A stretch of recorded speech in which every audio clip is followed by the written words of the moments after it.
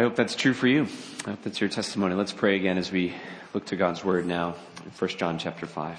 Father God, we ask now that you would speak to us through your word, accomplish your good purposes in the lives of your people. We pray that you would draw sinners to yourself. Help us to all trust you more as a result of hearing your word. Help us to center our hearts on you, to enthrone you as Lord of our lives. And we pray these things in Christ's name. Amen.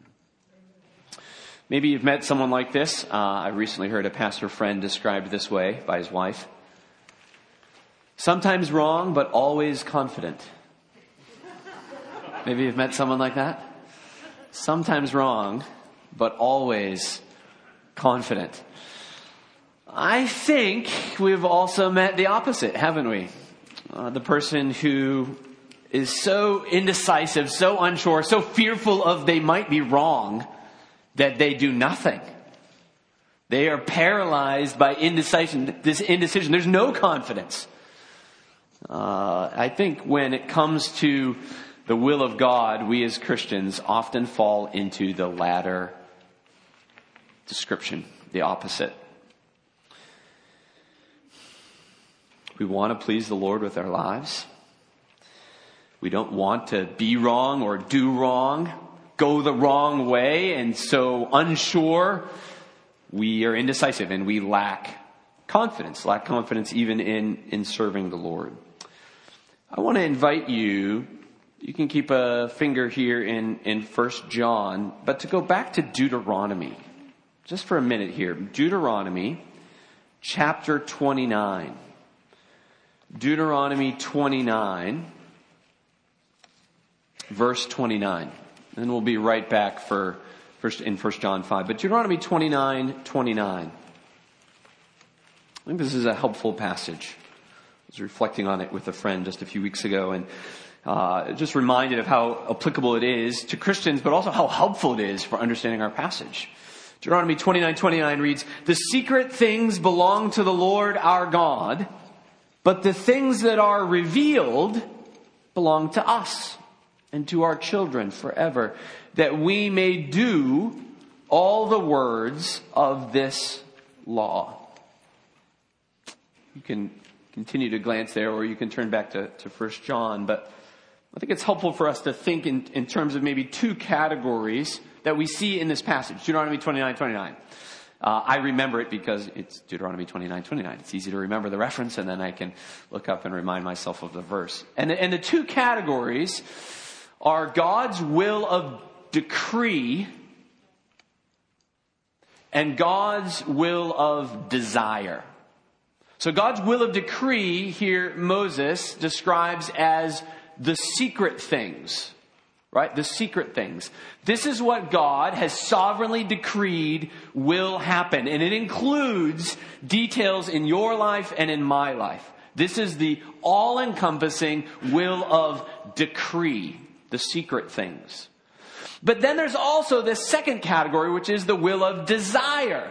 This is the revealed things. So you have the secret things and the revealed things. And these revealed things are what we find in God's word. This is what we know pleases him because he's told us. This certainly includes his promises, but it also includes his expectations for us. This is what he has revealed for us. Where we struggle as Christians is that we think often that there's a third will, the will of direction, and that God has a secret, personal will of direction for you that he's just not telling you. And you, as a Christian, your job is to try to figure it out. To which I want to say, there is not some secret, personal will of direction that God has for you that he's hiding from you, but if you do the right thing, maybe he'll reveal to you. No, there's a will of decree and there's a will of desire. And we are to line ourselves up, submitted to his will of decree, pursuing his will of desire, and then doing wise things in accordance with good desires submitted to his revealed will. Do you notice how the will, the second will here, the revealed will is described? It belongs to us so that we might do it, right? We are called to obey what he has revealed, not to find ourselves in kind of paralyzed distress and uncertainty, no confidence because of what he hasn't revealed. No, we are to obey him in line with what he has revealed. And then we are to serve, to do the next right thing. There is certainly a category for waiting on the Lord and the Lord leading us and guiding us, but he will always do that in line with wisdom and his word. So if you want to know, should you buy that or shouldn't you? Should you go there or should you not? Should you change careers, move jobs? Should you go to college? If so, what should you study in college? Those are all good questions that we wrestle with. And I want to put my brothers and sisters at ease and say, choose something that is in line with his revealed will, his will of desire, the things here that he talks about that are revealed in Scripture. And then ask good, wise counsel, and then do what you want to do with those desires submitted to him. Deuteronomy 29:29. The reason why I went here, and you can go back to 1 John 5, is because our passage is all about confidence. It is all about, as is all of Scripture in a technical sense, God's revealed will. And knowing 1 John as a whole, as a letter, is intended by God to give you confidence. To lead you not to indecision, but to decisive obedience. To submit your life, all of your life, to him. So John hasn't told Christians that confidence or assurance that they belong to the Lord and what it is to please him is on the other side of obedience. So he's not said, man, if you will obey God, then you'll really know that you're accepted by God. No, he said obedience is on the other side of acceptance. That is, if we know that we have been accepted, that we have this assurance in ourselves, then we will obey him. So the theme that we've seen in 1 John is obedience from confidence. So it isn't surprising that he ends with this note of confidence. And we see it in the word know. K-N-O-W. You see it there in verse 13, that you may know. Verse 15, if we know. Again, verse 15, we know. Down to verse 18, we know. Verse 19, we know. Verse 20, we know, that we may know. He wants to leave us with confidence. That's the note of the book, and that's where he wants the note to resound as we conclude this letter.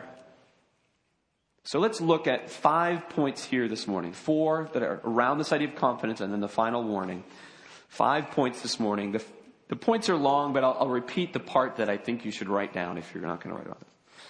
As a Christian, God has given us reasons for confidence in life and death. So confidence in life and death. That's our first point. Verse 13. Look at verse 13. I write these things to you who believe in the name of the Son of God, that, here's the purpose statement, you may know that you have eternal life. Man, we could do the rest of our time just on this one verse. What a sweet verse. If you're a Christian, I hope you know that verse. What a sweet promise. But he's talked like this before, right? I write these things. Would you go back to 1 John chapter 1? 1 John chapter 1, verse 4. We are writing these things so that our joy may be complete. Look down at 2:1. My little children, I am writing these things to you so that you may not sin. But if anyone does sin, we have an advocate with the Father, Jesus Christ, the righteous. He is the propitiation for our sins. And he goes on from there. If you go down to chapter 2, verses 7 and 8, and then down to verse 12. Would you go to chapter 2, verse 12? I am writing to you, little children. Here's the reason. Because your sins are forgiven for his name's sake. I am writing to you fathers, verse 13 of chapter 2, because you know him who is from the beginning. I am writing to you young men because you have overcome the evil one. I write to you children because you know the Father. I write to you fathers because you know him who is from the beginning. I write to you young men because you are strong and the word of God abides in you and you have overcome the evil one. Go down to chapter 2, verse 21. I write to you not because you do not know the truth, but because you know it. Or chapter 2, verse 26. I write these things to you about those who are trying to deceive you. One of the things that I get to do, and I try to use that verb in my own mind, there's certain things that you get to do and you have to remind yourself you get to do them. You don't have to do them. Is write references. So sometimes it's for maybe an employer, especially if that employer is a ministry that one of you is going to go with, or if you're going away to a Christian college, they'll often ask for a pastoral reference. And I get to write a fair number of pastoral references. Sometimes it's a form, they'll send you some link and you click 1 through 5 but often it'll be write a letter. Some of you have applied for grants or scholarships and you'll ask for a pastoral reference. And I try to, whenever I get to write, I always try to make it really clear, and I use these words. I am writing to recommend.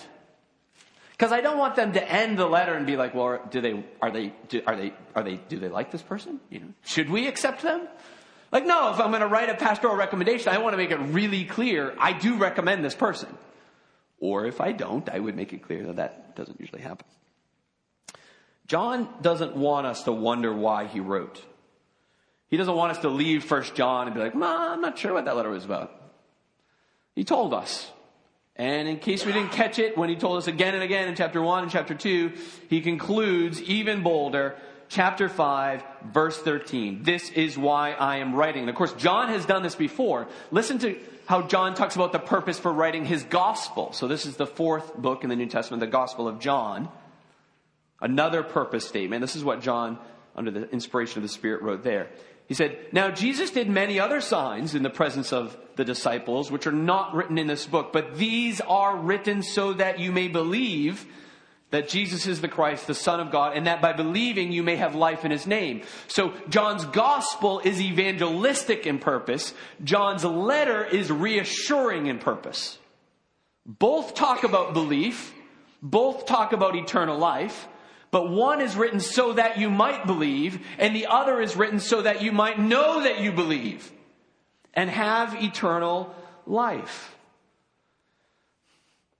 I write these things, and of course these things are the whole of the letter. And in so doing, God has given you confidence, reason after reason after reason, to be confident that you have eternal life. So you should live, and as a Christian, you should die with confidence. Are you living with that confidence as a Christian? Confidence that he intends for you to have. In the face of family or friends, acquaintances who have maybe left the faith, reject Christ. Are you living with this confidence? In the face of your own struggle with sin. We talked about this in chapter 1. We'll talk about it again in a minute. Are you despairing or are you trusting? Do you have this confidence? Do you believe that God intends for Christians to live with confidence, assurance? I think that's true. And this confidence provides comfort. Comfort.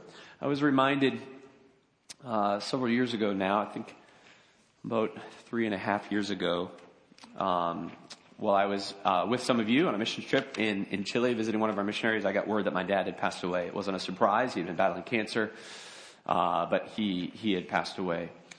And my dad had asked me if I wanted to officiate the service for him, and I said, no, thank you. I just didn't know if I'd be able to.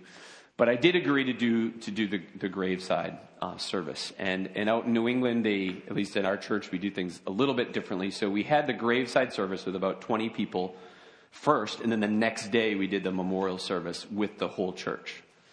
on a Sunday night as one of the gatherings. And at that graveside service, I just shared a meditation from some of the truths we're talking about right now, which is confidence actually leads to comfort. Confidence actually leads to comfort. So being assured, knowing that you belong to God, leads to comfort. You have it there in your bulletin, but one of the questions that an old catechism called the Heidelberg Catechism asks is, what is your only comfort in life and death? This is the answer. That I, with body and soul, both in life and death, am not my own, but belong unto my faithful Savior, Jesus Christ, who with his precious blood has fully satisfied all my sins and delivered me from the power of the devil, and so preserves me. And he goes on from there. So do you see? The question is, what is the believer's comfort? The answer is confidence. Confidence that you belong to another, that you are not your own, that you have eternal life. We'll come back to this in a moment.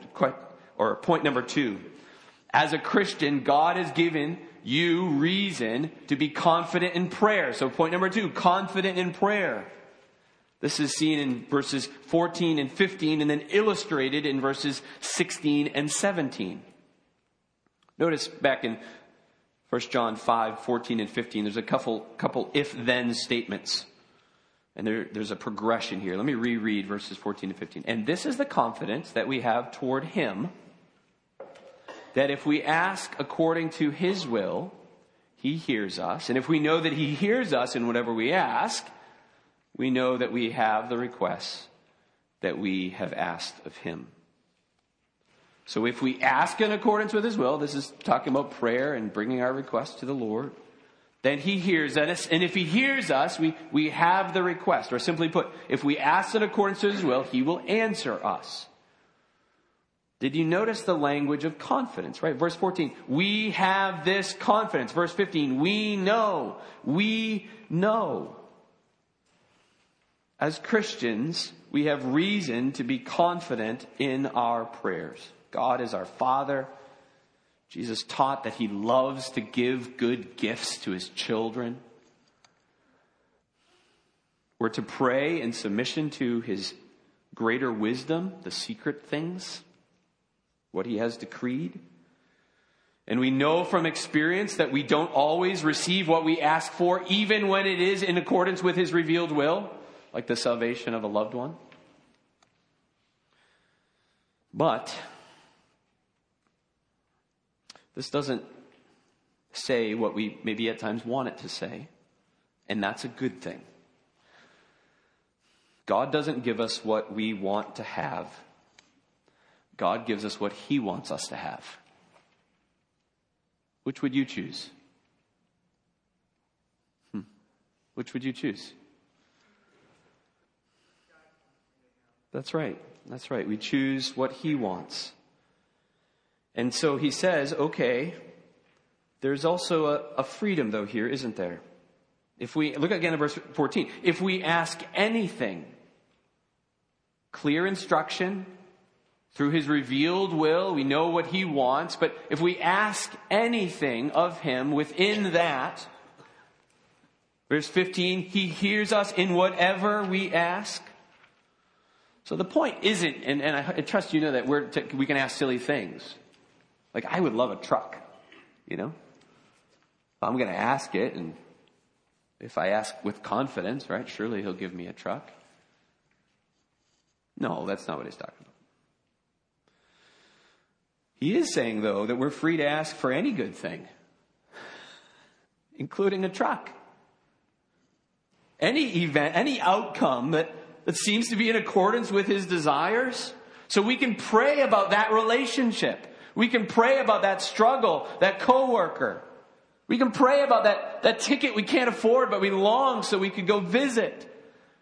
We pray about all of those things, submitting our desires to him.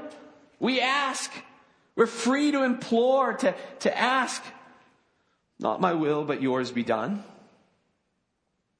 No hesitation, complete confidence that the Father longs and loves to give good gifts. I don't always know what is best, but I know He won't give it to me unless it is. So I ask, I plead, I implore, I persist. I continue to ask. Maybe it would be fruitful for you to spend some time, even this afternoon, reading the first part of Luke 18. It's the parable of the persistent widow. Some of you know that. What a powerful example she is. Persistent prayer is confident prayer. Not confident that we know His will of decree, but He's revealed His will of desire so that we might do it and we might pray in line with it. So we persist because it's His will we want. That's why we're talking to Him. That's why we're asking Him. Not our will, but yours be done. And then He gives an illustration. Verses 16 and 17. If you were reading this passage in preparation for today, you probably have some questions about verses 16 and 17. I know that he's still talking about the same subject because of the words. Look at verse 16. He shall ask, or the end of verse 16, one should pray. So he's still talking about prayer, which is clearly the topic in verses 14 and 15. And now as he moves to verses 16 and 17, I think he's giving something of an illustration. Verse 16 begins, if anyone sees his brother committing a sin not leading to death. Well, what is a sin not leading to death? I think this is a sin that you and I commit as believers, as Christians. So this is in contrast to the persistent sin or the unrepentant or ongoing sin of one who is not a believer. Verse 16, it says, it's a brother, that is a Christian who's committing this sin. So this is the sin by a believer, and thus a sin that doesn't lead to death. Here, eternal separation. This is a sin for which forgiveness has been sought, 1 John 1:9, and given. So Christians sin as forgiven sinners, and Christians pursue this relational wholeness, intimacy with God, through confessing our sin, owning our sin, being honest before God as Christians with our sin. So God will give life. Here, I think a reference to eternal life in light of what we see up in verse 13 and verse 20. Let's keep reading verse 16. He shall ask, and God will give him life to those who commit sins that do not lead to death. There is sin that leads to death. I do not say that one should pray about that. Well, what is the sin that leads to death? Well, I think this is this kind of persistent sin. The sin of those that he's concerned about, who have gone out from, because they're not of. I think more particular, this is ongoing rejection of the doctrine of Christ, who he is. This is ongoing disobedience, disregard for God's law. This is ongoing failure to love believers. This demonstrates a lack of faith. It demonstrates unbelief, and unbelief always leads to death. So what would be the takeaway then from verse 16 in particular, verse 17 as well? I think if you read verse 16, it would be this. When you see a brother or sister in Christ sin, we should pray for them to be restored. So we see someone in sin, we don't rush to assume the worst, we don't rush to gossip, we rush to pray. We pray for them. If you see a believer sinning, if you see a wayward Christian, you ask, and God will give him life. That is, because you ask in accordance with his will, God will bring that believer to repentance, because that's what believers do. They repent. Third point. As a Christian, God has given you reason to be confident in Christ even when you sin. Point number 3, confidence in Christ, even or especially when you sin. Look at verse 18. We know that everyone who has been born of God does not keep on sinning, but he who has been born of God protects him, and the evil one does not touch him. I think we got to ask and answer one particular question, and then we'll see the glories of this verse. This is an amazing verse. Who is he who was born of God in the second line of verse 18? Well, this is somewhat debated, but I think it's clear. Whoever he is said to protect the one who has been born of God. So this one who has been born of God protects believers who have been born of God. So I think this is a reference to Jesus. Incarnation, sent by God, the eternal Son of God, conceived by the Holy Spirit. He protects believers so that the evil one does not touch them, does not cause them permanent spiritual loss. Look at verse 19. We know that we are from God, and the whole world lies in the power of the evil one. I think John here is reflecting, meditating on Jesus' words in John 17. Listen to how Jesus prays for his disciples in John 17. While I was with them, I kept them in your name, which you have given me. I have guarded them, and not one of them has been lost, except the son of destruction, that the scriptures might be fulfilled. But now I am coming to you, Jesus prays, and these things I speak in the world, that they may have my joy fulfilled in them. I have given them your word, and the world has hated them because they are not of the world, just as I am not of the world. I do not ask that you would take them out of the world, but that you would keep them from the evil one. Do you see the same themes? Keep from the evil one. Christ guarding those, protecting, as we see here in 5:18. Here he's echoing the truth we saw back in chapter 3. Maybe you'll turn back to chapter 3, verse 6. No one who abides in him keeps on sinning. No one who keeps on sinning has either seen him or known him. Or 3:9. No one born of God makes a practice of sinning. So we, as Christians, have been given reason for confidence before God, even when we sin. Doesn't it often work the opposite way, right?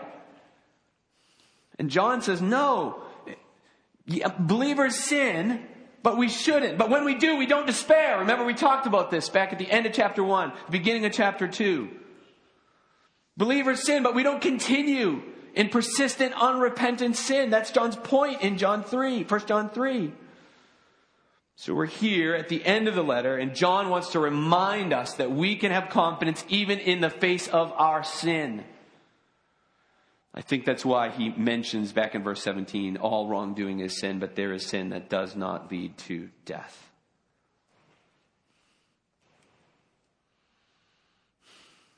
John wants us to know the seriousness of all sin.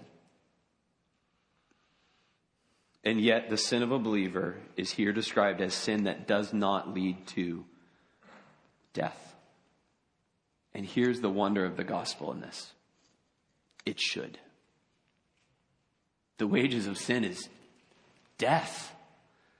Your sin and my sin did in fact lead to death, didn't it? But it wasn't ours, it was Christ's.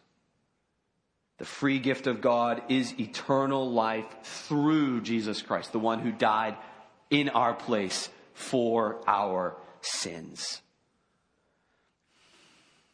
So brothers and sisters, live with confidence in Christ, especially when you sin. Remember how chapter 2 begins. If anyone does sin, we have an advocate with the Father, Jesus Christ the righteous. He is the propitiation for our sins. If we confess our sins, he is faithful and just to forgive us our sins and to cleanse us from all unrighteousness. All wrongdoing in your life is sin, but if we confess, God will forgive, God will cleanse, and our Father will draw us back to himself. So we live with confidence in Christ, especially when we sin as believers. Point number 4, verse 20. As a Christian, God has given you reason for confidence in the truth. So we live out of this God-given confidence in him, that we know him. Let's read 5:20 again. And we know that the Son of God has come and has given us understanding so that we may know him who is true, referring to the Father. And we are in him who is true, the Father still, in his Son, Jesus Christ. He, closest reference is Jesus Christ, is the true God and eternal life. This tells us that God has given gifts, and the most precious of his gifts is the gift of his Son who came in the incarnation, and the gift of understanding, that is, the grace to grasp truth, biblical truth. And the purpose of understanding biblical truth is not pride. It's so that we might know him. Do you know him? Not about him. Do you know him? Relationship. Do you know him? If all one had was the content of your prayers and the words that you read from him this past week, would anyone deduce that you have a relationship with him? Do you know him? Do you talk with him? Do you hear from him? Do you know him? What a privilege the gospel brings. What a confidence we can have in the truth, because it says he is the truth. We know him. We have access to him. We know the truth. We have access to the truth. To know God is to know the truth, because God is true. And he, Christ, is the true God, eternal life. So you grasp the Bible and you know God, and so know the truth. And this is all a gift, and only through Jesus, who came and gave this to his people. So when people challenge the claims of Christianity, we respond from a posture of confidence. We engage them in love. We try to defend the truth. We make clear arguments. But the posture is one of confidence. Point number 5, as we conclude from verse 21. A warning. We've been given reason to be confident in life and in death, in prayer, in Christ, even when we sin, and in the truth. But here's now the warning. Keep yourself from idols. Point number 5, keep yourself from idols. What? He hasn't talked about idols the whole letter. Just one last thing. It's like you're heading out the door. Oh, and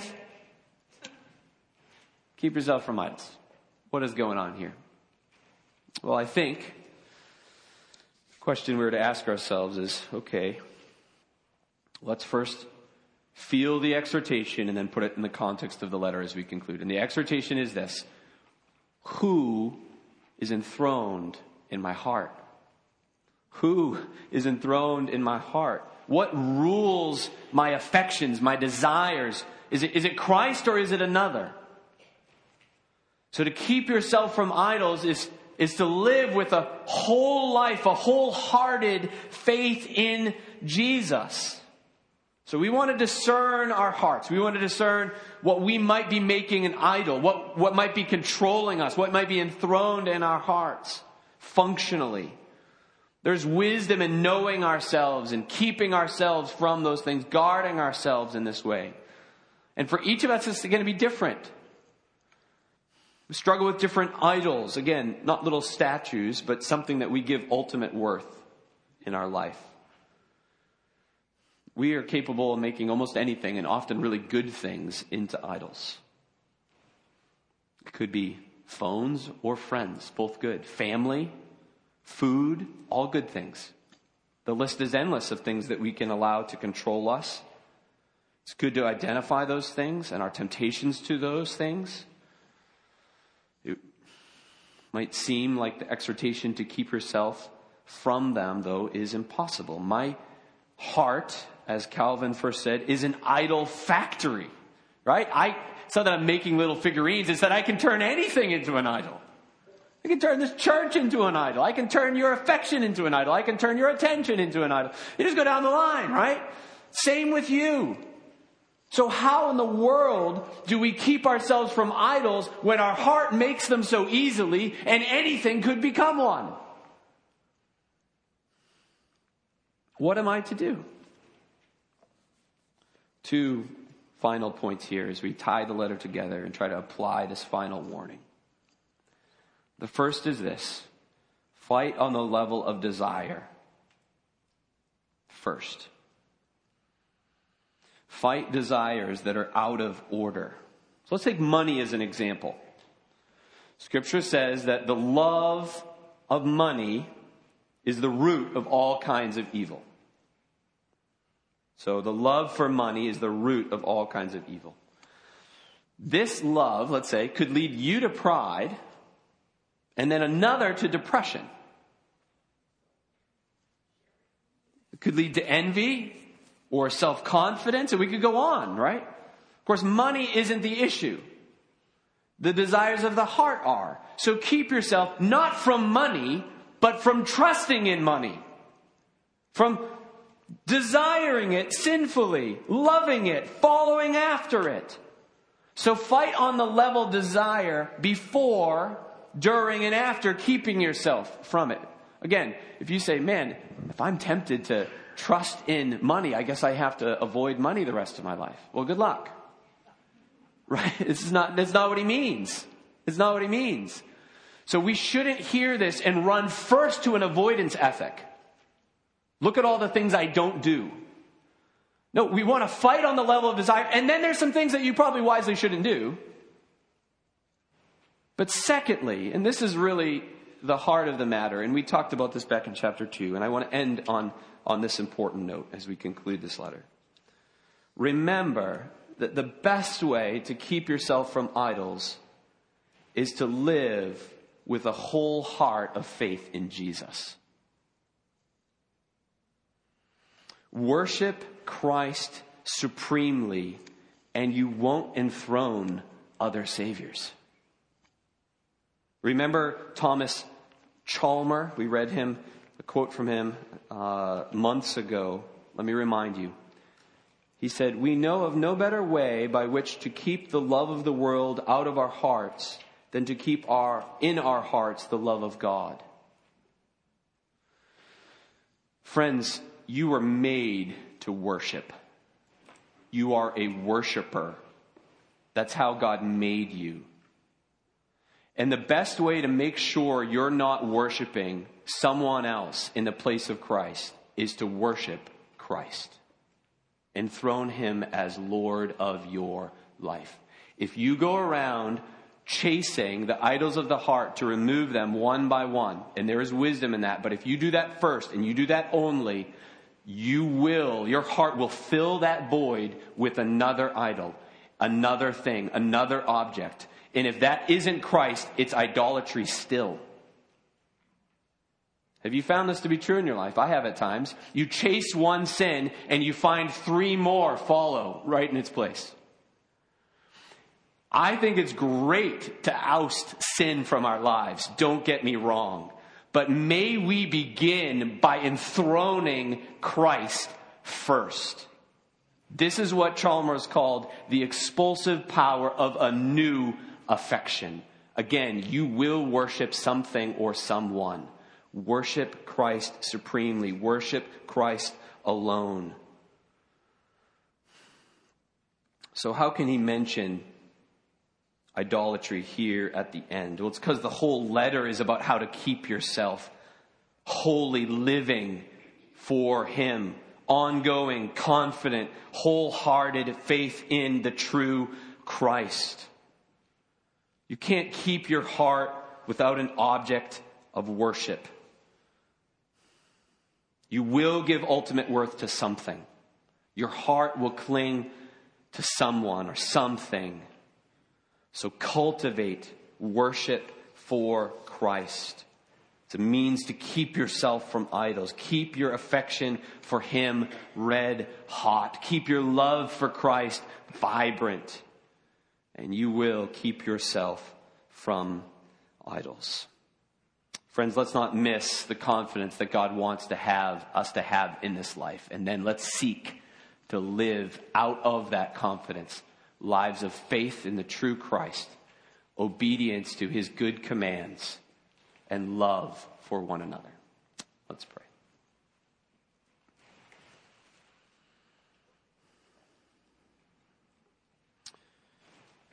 Father God, may we each ask ourselves, since this is who we are as your children, how will we then live? There are many commands and exhortations in this book, but all flow from us knowing that we have a saving relationship, that we've been forgiven, that we have eternal life. And so I thank you that you come to us as your children tenderly, and you call us beloved and dear children, and you exhort us to enthrone Christ, to trust in him, to look to him. Father God, we pray that you would strengthen us to do this. Father God, I pray for those who are outside of Christ here this morning, who are not trusting in Christ, whose lives are not marked by faith or obedience or love, but rather idolatry and the chasing of satisfaction in anything and anyone but you. Father, would you woo them, draw them, convict them, save them? Would they bow the knee and cry out to you? Would they trust in you alone, that you might be their King? We pray all this in Jesus' name. Amen.